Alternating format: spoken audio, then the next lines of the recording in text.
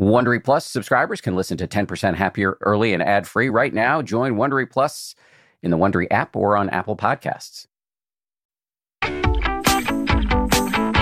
From ABC, this is the 10% Happier podcast. I'm Dan Harris. Hello, gang. We are all creatives, whether we think of ourselves that way or not.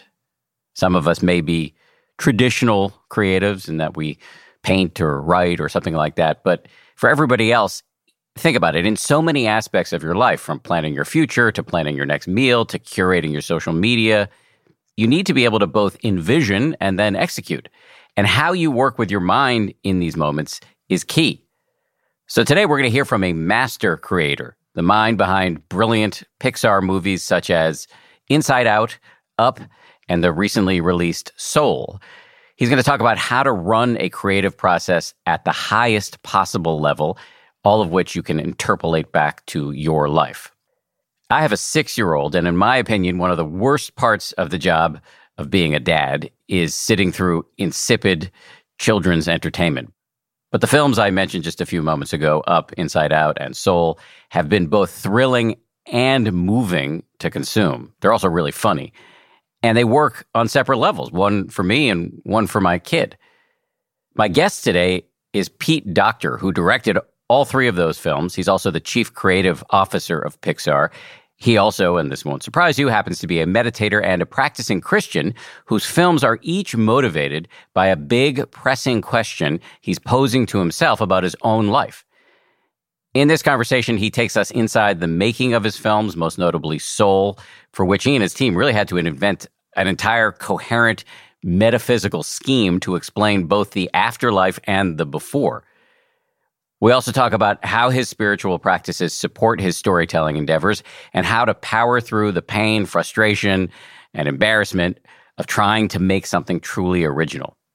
2 quick personal notes before we dive in here. Personal note number 1, yes, Pete and I both happen to work for Disney, but that is not why I invited him on the show. As you may have noticed, we don't do a ton of Disney-themed episodes here. Not that I have anything against Disney. I love Disney, but I'm not trying to provoke your skepticism on the regular. I invited Pete on because I was blown away by Soul and really wanted to hear how it was made, to learn more about his creative process so I could take those lessons and apply it to my own often torturous creative work. Personal note number 2, I got to say it restores my faith in humanity to talk to a big-time Oscar-winning movie director and have him be so available and engaged and down to earth. This has not been my experience every time I talk to big-name Hollywood types. And I suspect you, too, will be impressed. Actually, I do want to say one last thing before we dive into the episode. This is an ask of you. We would really appreciate it if you could take a few minutes to help us out by answering a survey about your experience with this show. We take the show really seriously. We care a lot about our listeners, and we are always looking for ways to improve. So please go to 10%.com/survey to do us a solid. Thank you. All right, here we go now with Pete Docter. Pete Docter, this is a big get for us. Thank you very much for doing this. Oh, it's good to be here. I suspect there may be a few human beings who haven't yet seen Soul. For them, could you just describe what the movie is? Oh, boy. Yeah, it's one of those where, like, gee, if I could have described it, I wouldn't have had to make the movie. It's basically an attempt to investigate what is it that life's all about? You know, why are we waking up in the morning? What are we doing with our lives? Is there a goal? Are we born with a purpose? Obviously this is sort of high level. In terms of the movie itself, it's about a soul who doesn't want to die, who meets a soul who doesn't want to go live. So that's like the simple elevator pitch, if you will. And just to get this out of the way, I'll probably have said this in the introduction. It's phenomenally good. Oh, thank you. And I watched it the day it came out with my 6-year-old son, and I watched it again the other day. We both loved it 2 times. So I suspect we'll watch it many, many more times. And just to say a few more things about the basics of it, the star is Jamie Foxx, Mm-hmm. who's a jazz musician. Can you pick up from there in terms of describing what the story is? Yeah, he's a guy who feels like I was born to play. I was born to be a musician, and sort of as a stopgap, he took a job as a teacher. He's not happy, but finally, one day, he finally gets to audition and succeeds with one of his idols, this jazz legend. He gets the gig only to then later on in the afternoon fall into a manhole and die. And so now he's desperate to not go into the great beyond. He wants to get back to Earth, ends up in a place we call the great before, where we're all given our personalities, our sense of who we are, which is, of course, something we made up for the film. So far as I know, maybe it really exists. I don't know. But it did kind of come out. I have a couple of kids too. And looking back at photos of them when they were first born, you realize, man, I could see who they were right off the bat. You know, the moment they were born, they had their own sense of personality. And this film kind of was sparked by that idea of looking into, where do we get that? How is it that I'm more curious than my sister who's more dignified, or whatever, you know, those kind of things? What gives us that sense of individuality? Where does it come from? I have so many questions for you. Where to start? You obviously know Hollywood better than I do. I've had a few interactions as a East Coast journalist type. I've had a few interactions with Hollywood. They've all been interesting. But I can't imagine it would be easy for somebody to come up with an idea as big as the one you've described. Sort of like, what is life all about, as the germ of a movie that would then be funded by a major studio. How do you pull that off? You say, hey, look, this is 4-quadrant, man. Everybody, no, I don't. When you say you know Hollywood, I don't know that I really do. I work at Pixar, which is up in the Bay Area of Northern California. We're, miles away from Hollywood. We have obviously these ties with Disney, who distribute all our work, and we're partners with them. But we do enjoy a little bit of an autonomy being up here in this weird bubble. And I guess just to say it, our success has allowed us to be able to kind of say, hey, we're going to do this and take some risks. So obviously everything we do, we run past them. But yeah, I think they're willing to say, all right, well, we didn't think an old man with a floating house was going to work either. And you guys pulled that off. So go for it, which is pretty nice. You're referencing Up. Yeah. I am pretty open. I don't know if I've ever said it publicly. I'm certainly open with my child that I don't like children's films, but I loved Up. Oh, cool. I thought Up was really extraordinary. Well, we try to make them not necessarily for kids. We think of them mainly as movies that I would want to watch, that we ourselves as filmmakers. And that's kind of who we're targeting at the beginning, is finding something that is intriguing to me as a person, that I want to wake up and think about every day for the 5 years it's going to take to make this movie. And then along the way, most of us do have kids and we're conscious of our audience and all that. But at the heart of it, I think that's how we got to a film like this, is me being a middle-aged guy now going, oh boy, I'm suddenly aware of my mortality more than I was when I was young. And what is it that I'm using my limited amount of time left on this planet to do? What's making me happy? What are my goals? All those things are really at the heart of what this film is about. How do you go from that big pressing question to an unbelievably entertaining movie? I can't imagine that's easy. No, it's quite easy. First, surround yourself with incredibly talented people. And then allow yourself to make a lot of mistakes. And actually, that's not easy at all. But our process is, we try desperately hard to make the best movie we can, and then we fail, and then we get back up and do it again, and we fail. So by the time you see the movie, we've generally made 6 or 7 versions of the movie. Actually, we do that before we animate it. So the movie itself is being written to some degree, but largely storyboarded, which is kind of like, a comic book version of the movie. And then we put that together with our own dialogue and sound effects, and we can sit back and watch kind of a pretty close approximation of what the movie will feel like, at very least. Do you enjoy that process, or do you find it torturous, or both? Yeah, both. Yeah, exactly. It's fun. You have to be delusional every time you go into this, because if I'm conscious of all the pain and mental anguish that it's going to cause, I'm not going to do this again. You go home a lot of days saying, why did I think that I could ever pull this up? Who gave me, this is going to be an awful disaster. So it's really kind of, at least for me personally, often very demoralizing to watch the reality of, when it's an idea. Oh man, I had this great interaction. Joe Grant, he was head of story on Dumbo and worked with Walt Disney and stuff. And we were sitting around for dinner in a group talking about the state of filmmaking. And he was 96 at this point. Somebody was saying, oh, this film's dumb. This film is dumb. Doesn't anybody have any good ideas? And Joe kind of laughs and he goes, they're all a good idea until you have to tell someone else, which is so true. Like in your own head, it's brilliant. But then when you put it out there, it just 9 out of 10 times just doesn't work. I believe it was Isaac Asimov who said creation is embarrassing. Oh, yeah. Yeah. And so you want to be surrounded by people you're comfortable being embarrassed in front of and whose opinion you trust. Yeah, it's a vulnerable process. And that's especially true towards the beginning when it really is lousy.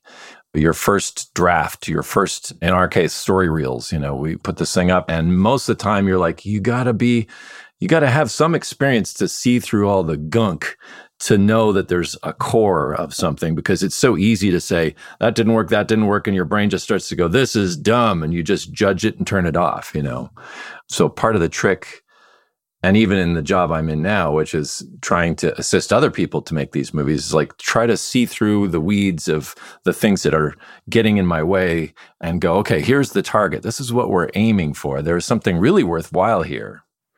So you're not only the primary driving force on certain movies, you're also helping other people make their movies.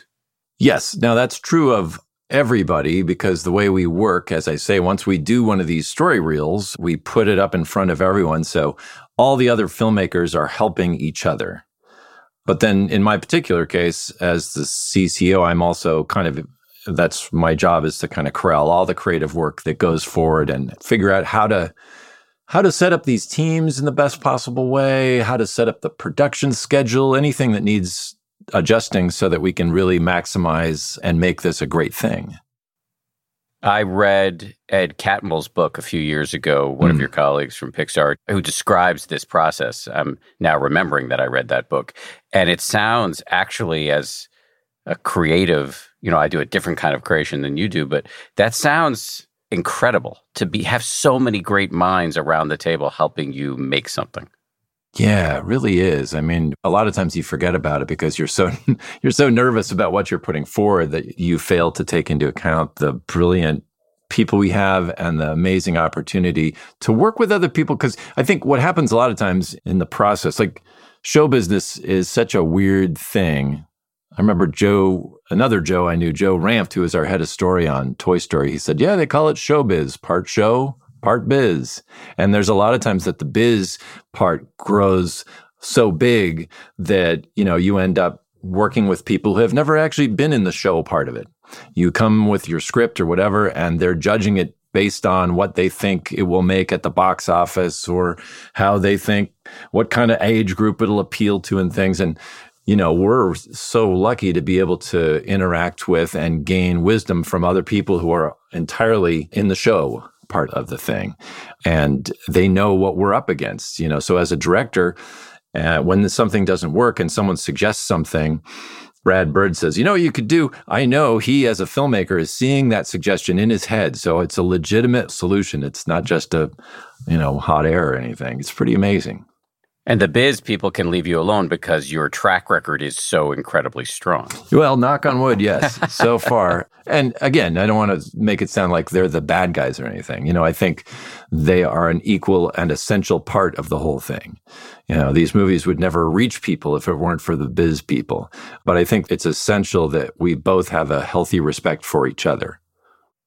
You began this conversation by saying that you had this kind of gnawing question in your mind as a middle-aged man about sort of what's your life all about? What are you spending your time well? In the years it took you to make this film, Did you arrive at something approximating an answer? Yeah, and I think it's there in the film. It is for me. I don't know if it speaks to you, but I'll say, like, for a lot of us, and I know we're maybe a minority, but we're very lucky, people like me who have found something that they love, that they have a passion for pretty early in their lives. I mean, for me, it was like I was 8, I think, making flip books in the corners of my math book. And that's just led on a path through my whole life of being amazed by movement, storytelling, animation. That's what's got me here. And yet, I mean, really what happened was after Inside Out, which for me was I can't imagine writing or making a film that would be more successful in some ways. And by almost any definition of that, we were financially successful. We got awards, we got nice critical reviews. And man, people tell me that the film has been used by them and by psychologists to help gain deeper understanding, specifically with their kids. So boy, I don't know how you could ask for more than that. And yet, when it was all done, I found myself saying, well, now what? For some reason, I guess in the back of my head, I was thinking everything would be at peace and wonderful and whole, and I would now be able to, I don't know, transcend to heaven, or I don't know what I thought, but it didn't really put everything together in a neat package. I was still the same person. I still had the same issues and problems. And I think there is this narrative that we often create in our heads that if I just accomplish X, it will fix everything. And so this film at its core is looking into that. And I think the answer I came to is, though I still suck at this, trying to be as present and appreciative for moment to moment things that I might otherwise just walk past and often do. And that's like obviously a practice and a discipline, and it's not something most people are born able to do, but I'm trying to get better at it. It does, to answer an earlier question from you, it does come through in the film. I don't want to say exactly how, because I don't want to spoil anything, but it really does come through in some very simple and beautiful ways. Cool. Having said that, I'm curious to know from you, what do you do to work on your capacity to sort of be awake in your life rather than sleepwalking? Well, some of it is just habit. Back when things were normal, I would walk to work, which is extra time. And I know not everybody lives close enough to be able to do that, but that was a real luxury, which allowed me to just like smell and feel and look. And I would try to not, I'd get into a habit once in a while of listening to podcasts, and those are wonderful, but somehow just unplugging and forcing yourself to be more cognizant and aware is huge. I do think there's something that a lot of artists who keep a sketchbook, there's a real connection there, because the act of drawing forces you to see more deeply. I can glance at something 100 times, but if I have to draw it, it imprints in my brain in a way that I'm really focused on form and interaction. And so, so I think that's another good trick. And then, I've gotten in and out of meditation and prayer and things like that I think are probably even more essential than I have given them space for in my life. But that, I think, is another way.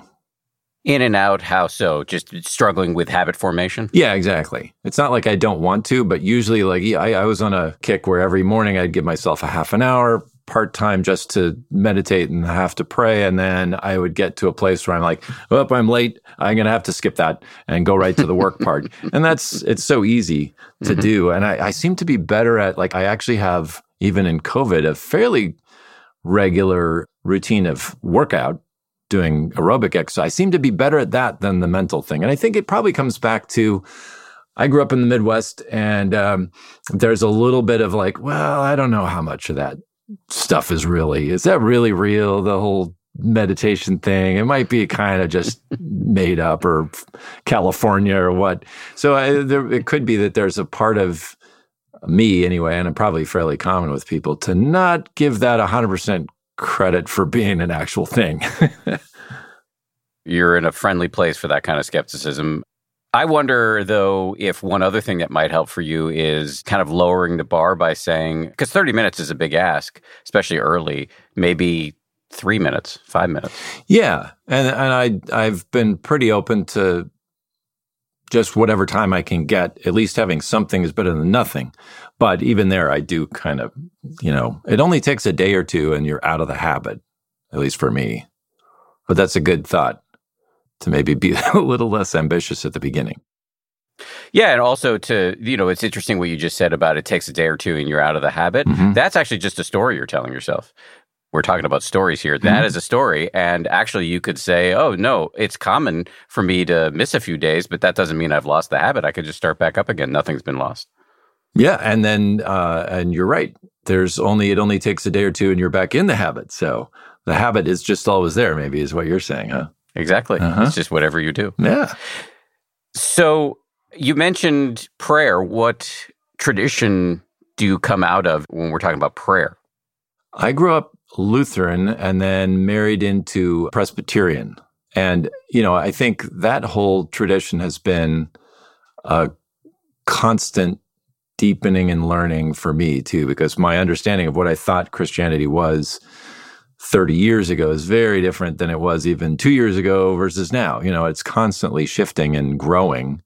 And I think that's probably and I'm speaking out of ignorance here, but, most of the holy scriptures in whatever religion, I think they have this incredible depth, at least within the Bible. Like you think, oh, I know this story. It's about Noah and he's the flood and the punchline is this. And, but then you read it and it's way more complicated and there's confusing, self-contradictory stuff. And you're like, what? As a young guy, I thought, well, that kind of proves that it's faulty, that somebody screwed up along the way.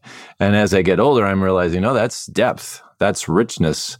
And it causes you to think. And I think that's a really good story isn't told to you. It's created in your own head. It's allowing you to be a part of the story and you're essential to it. I want to be careful in saying I'm not suggesting that it's all made up and it's up to us to figure it out ourselves. But I do think we are essential to the formation of those ideas. I'm just coming up with this as we talk, so I don't know. I haven't really thought it through. This may be hard to answer, but you said your sort of conception of what Christianity is about has evolved. How would you describe your current understanding? Well, that's a long conversation. I don't know if we, and probably more than I'm able to even answer. But I guess in short, I don't know that I ever really literally believed in an old guy with a big beard sitting on a throne. But the more I start to unpack and learn about what I feel God is, the more I'm not able to talk about it almost. The concept of God gets bigger. It becomes more all-encompassing and yet also more specific at the same time. I mean, it's a mystery for sure. And I think I would be a fool to try to explain it. But I guess that's, kind of why we tell stories like this, to talk about things that are beyond our human ability to rationally discuss with logic language. You got to use art language. Would it be a reasonably safe summary to say that maybe your understanding is a bit more molecular than intellectual? Sort of in your bones in some way? Oh, I see what you mean. Yeah. I mean, like I say, I feel like I've moved away from the idea of a person, and now I almost there's a lot of stuff in the film even where it's more geometric or energy. The more I learn about science, the more I kind of feel like, oh, God is in that as well. String theory.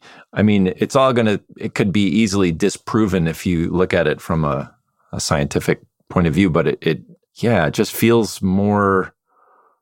I think you're right. I still feel as though there's an intelligence to God, but it seems less centered in like a single being and more of like all purveying somehow. But this is just the way I understand it. I mean, obviously there's a lot of many different ideas. In fact, working on the film, one of the great benefits was getting to talk to people from all these different traditions and understandings of that and the soul and, life and so on. And I think, again, as I get older, I feel the less need to say that's right and that's wrong.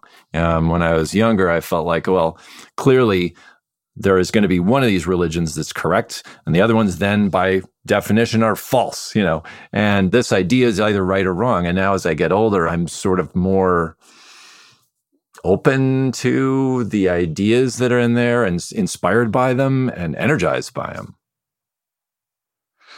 You brought me right where I was really most hoping to go in this interview, which is to talk about the metaphysics of the film, how you turn that into an engine for a story.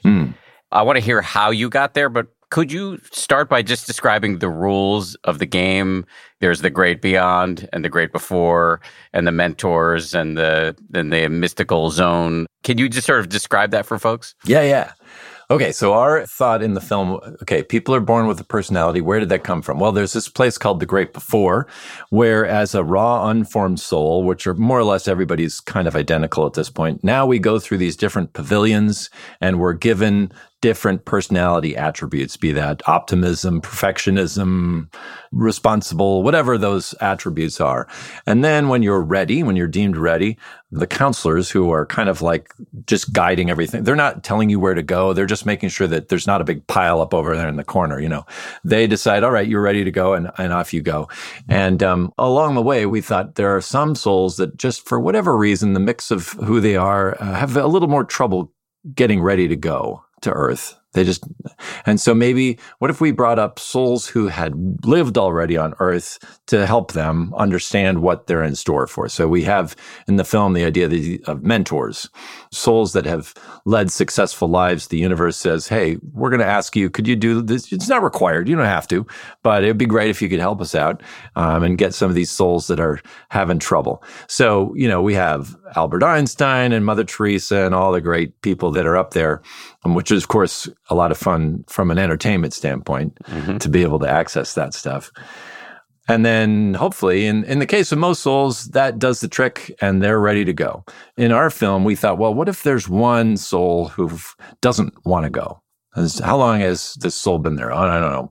As we developed the story, we realized maybe he or she has been there so long that her number is number 22. She's like the 22nd soul that was ever formed. And now we're on to 108 billion, so it's been a long time. And that seemed intriguing because then you get into kind of nihilism, this idea of looking down. And this is easy to understand. A lot of times you look around at what's going on in the world and you're like, this is like ultimate meaninglessness. It just is absurdity. Why would anyone choose to come into this mess? So that's kind of where we started, actually. And then we thought, well, all right, maybe the soul who has to talk her into it is more of like, well, for one, an optimist, but even philosophically, an essentialist, a guy who believes I was born to play music. I was born with this innate sense of purpose. And then the trick of the story was how to mislead the audience along with our main character to believe that and then flip it at the end. Because kind of where we end up, I think, is more or less existentialism, this idea that, yes, there is essence and purpose, but you have to figure that out yourself. You have to bring it, as opposed to being given it at the beginning. So we did quite a bit of what we call world building. It's just kind of playing around with those kind of ideas at the beginning. As I look back at our schedule, I think like the first year, we were just trying to figure out the mechanics of the rules. And then always interacting with, okay, what does that do for our character? If we change this or that, how does it change the journey and the storytelling? And you just try it out and then you test it on each other, talk it through, pitch it, and see how people respond. Really, the reason we do so many versions of the story is I feel like you're trying to discover the best way to put this feeling that you have into practice, the most strong way to do it. Because, there's, like I say, in this film, we had pretty radically different, at least 3 or 4 radically different stories. But as I look back at them, I don't think the emotional takeaway was as strong as where we got to. And that's ultimately why you're kind of testing all these products, so to speak, is to see how is it going to react? How are people going to react? How is it going to communicate? Right, because you got to make the world, but that's in some ways kind of the structure that is like unseen by most consumers, especially the 6-year-old consumers. They're just latching on to the character. Do I care about this person or these people and what's going to happen next? Absolutely. Inside Out was more, exaggerated this way. Anytime we changed the blocking of the characters, the whole world would change. We'd come up with different ideas for, I'm trying to think of a specific example, but even if you've seen that film, there's like the islands of personality. Yes. We took them away for a while. We knew we wanted to design the world that Joy needed to get back to headquarters. So we had this big chasm, and how do you get back? The mechanics of all that changed. And so, you can't just come at it from how does the mind really work? How am I going to design this metaphor for the mind? It was actually more built off of the needs of the mechanics of the story. Like, how do I get from point A to point B? And how do I block that character from getting what she wants? That was a huge process that was very interactive with the design of the world. Much more of my conversation with Pete Docter coming up right after this. Audible lets you enjoy all your audio entertainment in one app. You'll always find the best of what you love or something new to discover. They offer an incredible selection of audiobooks across every genre, from bestsellers and new releases to celebrity memoirs, mysteries and thrillers, motivation, wellness, business, and more.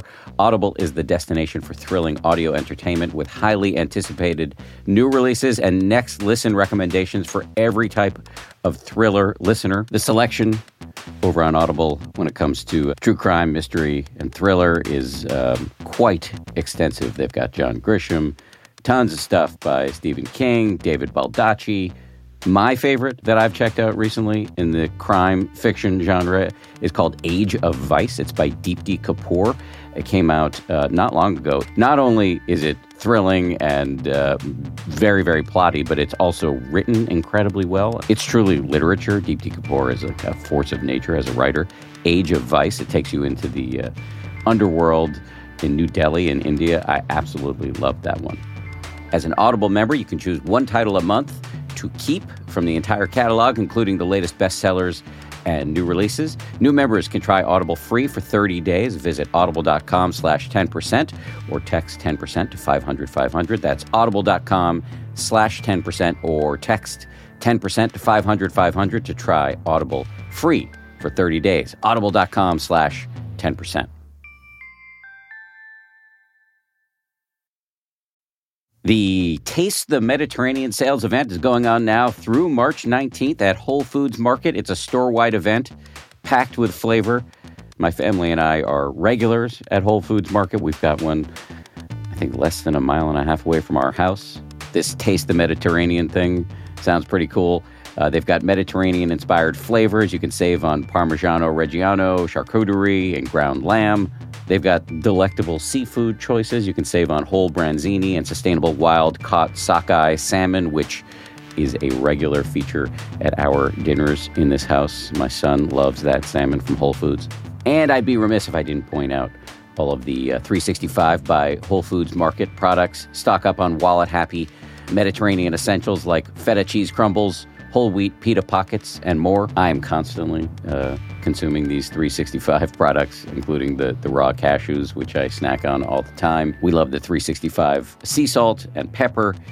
We love their sushi rice. You get the picture. Go check it out. Taste the Mediterranean now at Whole Foods Market.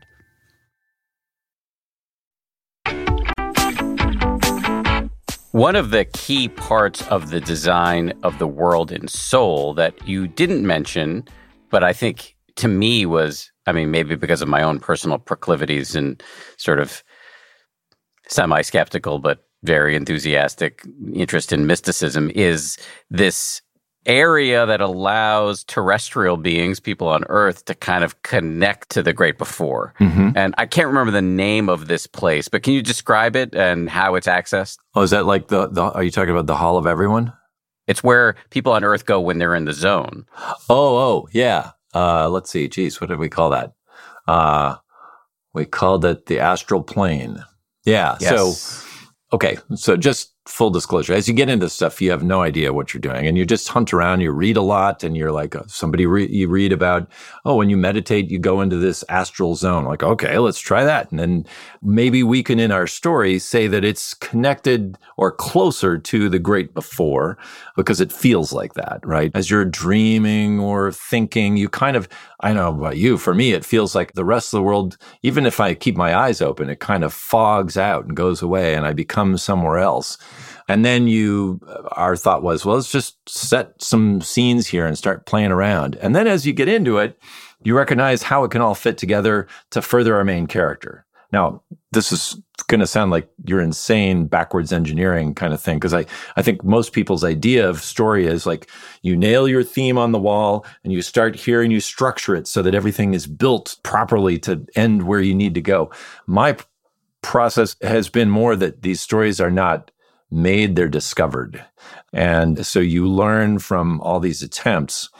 A lot of times they don't work out. You do a sequence or a scene and you're like, well, that was interesting, but it doesn't further the story, so it gets dumped. But along the way, we found these other things that we can use over here. So yeah, it's a big discovery process. And I think I totally veered off from what you were asking about.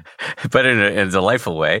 The astral plane is super interesting just from the world building standpoint, but you also use it as a way to further the plot in some very key moments, because there are people on Earth who know how to get up there to the astral plane and then can impact the characters. Yeah. You're the main characters who are stuck there or hiding out there. Yeah.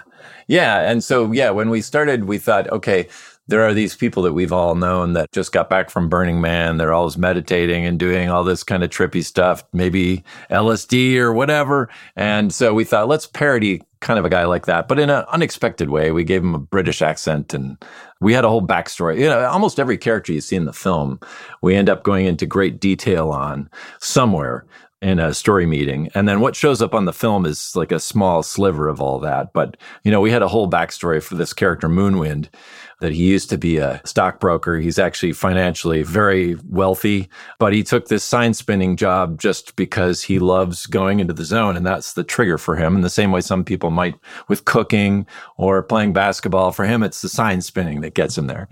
Our thought was to kind of first just have fun with it, see where it leads, and then use it as a story exploration of the theme that we're talking about. And I think one of the great discoveries for us were these characters, the lost souls, which the idea was, I don't know about you, you see like people wandering sometimes the street or whatever, and then you just have the sense that they're lost, that they're just walking through life and they're not connected to anything or anyone. And I always feel really bad. So that was our thought of these characters at the beginning. But as we got into it, we realized, there are other people who are so into something that they're equally lost, that they're so into, could be science, could be animation, could be almost anything that ends up disconnecting you from life. It's the same thing potentially, right? Music could connect you intimately with other people and the world, but it could also separate you. So it's really how you use it. And so the Lost Souls were a representation of kind of Joe as our main character who's so into this. He has this passion. If he goes too far, that's kind of where he could end up. On Moonwind, you mentioned this character, this kind of mystical guy who's able to go, he's a living earthling, but he's able to ascend to the astral plane and then impact our main characters. He is, you said he was a sign spinner. If you haven't seen the film or if you haven't been to New York City, there are people who hold signs for stores nearby and they spin them around to grab your attention. And just like a Sufi who's doing whirling dervish dancing and getting into the zone that way, this guy, while spinning the sign, is accessing the astral plane. And it just got me wondering, you've made a brief reference to this, but did you, aside from all the reading you did you actually consult mystics on this aspect of the world? We did. We had a couple of folks who came in who actually wanted to take us on journeys, and shaman. So we had a guy who we met through the California UC Berkeley, who he described himself, I think, as an accidental shaman. He was studying culture in South America, and somebody he was staying with ended up being a shaman, taught him. And so he talked about what do you see when you go on these journeys? What does it look like? Any clues we could get that we could use to help design the world. It was super useful. And then we, of course, talked to rabbis and experts in Hinduism, Buddhism, pretty much the main religions that we could find, and then a number of offshoots.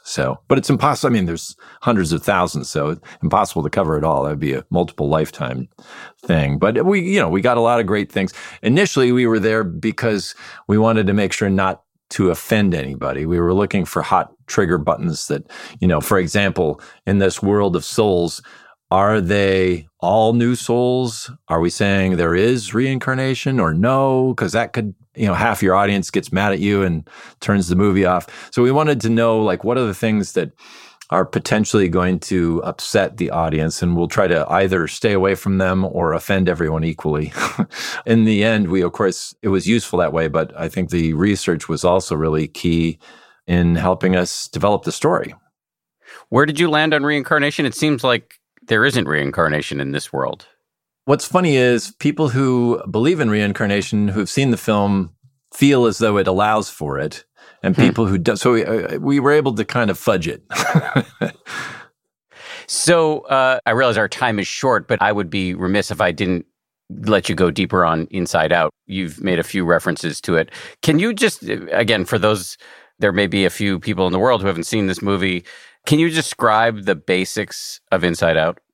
Inside Out is about this little kid, she's 11, who moves from Minnesota to San Francisco, which to us was kind of a symbol for growing up. And so most of the movie takes place in her head with her emotions, anger, fear, sadness, disgust, and our main character, Joy. And it's really their journey to try to hold on to childhood joy, only to discover, sadness is a key part of our existence, and sadness as an emotion plays a key role in helping us deal with the world. So, it's all used through these characters. We're dramatizing it, hopefully, in more exciting ways than the way I'm describing it right now.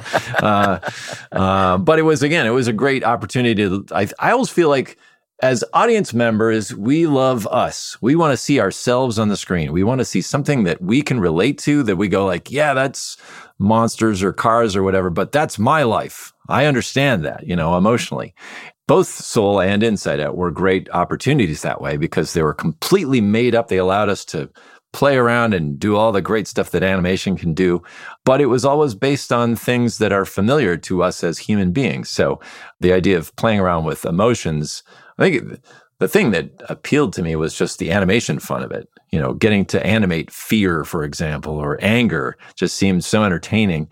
And then as we got into it, understanding on a much more heartfelt, deeper level how those emotions serve us in our lives and what they're there for. A lot of times I know I always felt growing up like anger is kind of something that you want to conquer. You want to get over anger because it's a bad thing to, road rage or whatever. And then getting to work on the film, understanding, well, no, it's a defender of you. And it could be a great inciting force for social justice and righting wrongs and things. So every one of these emotions has this wonderful purpose for us and a reason for being there. And so we got to put all that into the film. So that was a real fun one. The question that animated, and I guess that's a loaded term, but the question that animated Soul for you was, what am I doing with my life? What was the question that animated Inside Out for you? Well, that one, my daughter, I have a son and a daughter. My daughter was kind of going through that phase of, as is represented in the film, of being a happy, goofy, freewheeling kid to being much more sullen and quiet. And I recognized that in myself as well. I remember hitting, I think it was like midway through 6th grade, suddenly the world changed and you become much more self-aware. And so that's really what started that whole thing, was just, again, what happens to childhood joy? You spent a lot of time, as I understand it, consulting with experts in emotion and psychologists in order to construct an inner life that would be, I hesitate to use this word because it can be anathema to entertainers, but it was educational, the world you created. We tried to make it reflect as accurately as we could our understanding of the emotional world. And by that, I don't mean, obviously, the physical, anger is not a little squared off guy, red with fire coming out of his head. But in terms of his job, in terms of his motivation and their interaction with each other, yeah, we tried to make it as when we had a choice, we wanted to come down on what we know of as to be more accurate or truthful. Sometimes, again, the story dictates such that you steer from that. An example being memories.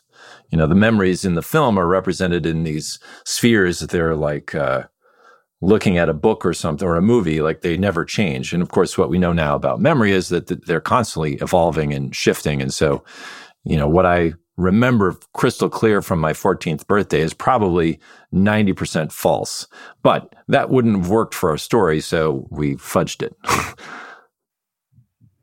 That to me, and I mean, I don't represent any professional expertise here, but that doesn't seem like malpractice and pales in comparison to the good you did by giving people a way, especially kids, a way to understand their emotional life so that they're not scared, in denial, completely owned by these emotions. Good. Thank you.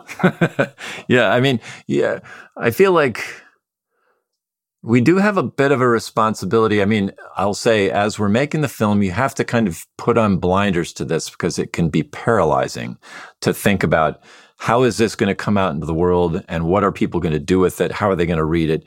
For a while, you have to put on blinders. And then after it gets enough legs that it's standing on its own, then you can start to really pay attention to that stuff. But if you come out of the gate worried about how people are going to misread something, it just, like I say, it becomes paralyzing. But I do think we have a responsibility in the end to tell the truth as we see it, even though we're making all this up. What I mean by that is I want to ultimately the emotional statement of the film should represent the world in some semi-accurate way, emotionally. That's maybe a hard thing to unpack because I'm not saying the surface level stuff. Obviously, we're making all that up. But maybe as an example, if everyone lives forever and is wonderfully happy the rest of their lives, that would be nice, but it's not reality. And so I don't think it represents truth. Even the way we ended Soul, which again, I won't give away for people who haven't seen it, but we tried a number of different things before we got to where we did. Because if you just make it all happy, it doesn't feel truthful. I wrote a book 7 years ago about meditation. It's called 10% Happier, and I'm now writing a sequel. And I'm in the stage of vomiting up the terrible first draft and really trying to tell myself what I've heard you just tell yourself, which is stop thinking about what people are going to dislike about what you're writing now. Just write it as raw as you can, and you can worry about that junk later. Yeah. With the problem with what I deeply envy about your world is you're sitting around the table with a bunch of people and it's fun. Whereas if you're a memoirist, it's almost by design a lonely, lonely journey. Yeah, well, I mean, I think there are days for sure that Pixar is a blast. And then there's a lot of days when it's work. It's just, again, the discipline of showing up and banging on this and trying to make progress. And if you're not up for that, you're going to flame out. You know, it's any creative endeavor. There's a certain amount of just sweaty work that's not necessarily fun.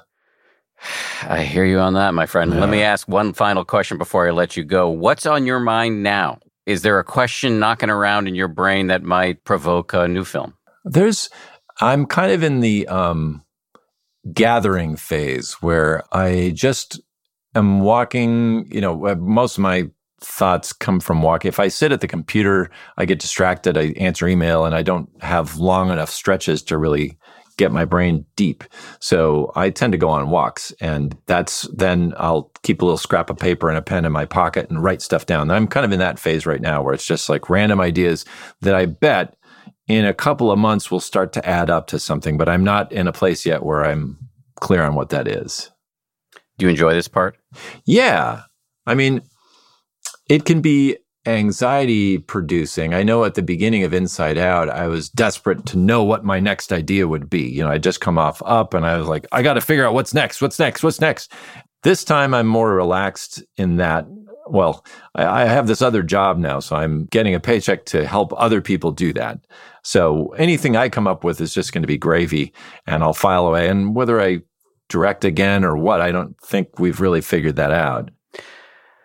Well, I hope you do. And as a dad, I thank you for providing incredible entertainment for children that I, as a parent, can actually be moved by. Great work. That's very cool to hear. Thank you.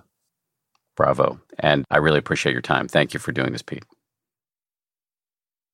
Thanks again to Pete. That was a deeply enjoyable hour of my time. This show is made by Samuel Johns, DJ Kashmir, Maria Wertel, and Jen Plant, with audio engineering by Ultraviolet Audio. Before I close, as always, I want to give a hearty shout out to my ABC News comrades, Ryan Kessler and Josh Cohan. We'll see you all on Wednesday for a fresh episode. If you like 10% Happier, and I hope you do, you can listen early and ad-free right now by joining Wondery Plus in the Wondery app or on Apple Podcasts. Prime members can listen ad-free on Amazon Music. Before you go, tell us about yourself by filling out a short survey at Wondery.com/survey. If you travel, you know how to pull off a perfect getaway. You know after you enroll with your Delta SkyMiles Platinum American Express card, you get up to $10 back monthly on U.S. rideshare purchases with select providers, like a car to the airport. You know which remote retreats have the best herbal baths, and where the Wi-Fi password is rarely used, because you're the escape artist. It's why you're a Delta SkyMiles Platinum American Express card member. If you travel, you know. Terms apply. Purchases must be on card. Visit go.amex/you-know. Welcome to Pura, the most pristine, safe, climate-stable city on Earth. A haven amidst the wreckage. Here, you're safe from heat domes, superstorms, water bandits in the outer lands. There's no crime in Pura. No murder, no suicide. And best of all, there's no cost to join us. In Pura, we promise to keep you safe. They killed her! You took everything! In a world that doesn't feel so safe anymore, we're waiting for you. Here, in Pura. The Last City is a new scripted audio drama from Wondery. Enjoy The Last City on the Wondery app or wherever you get your podcasts. You can binge all episodes of The Last City right now, ad-free on Wondery Plus. Get started with your free trial at Wondery.com/plus.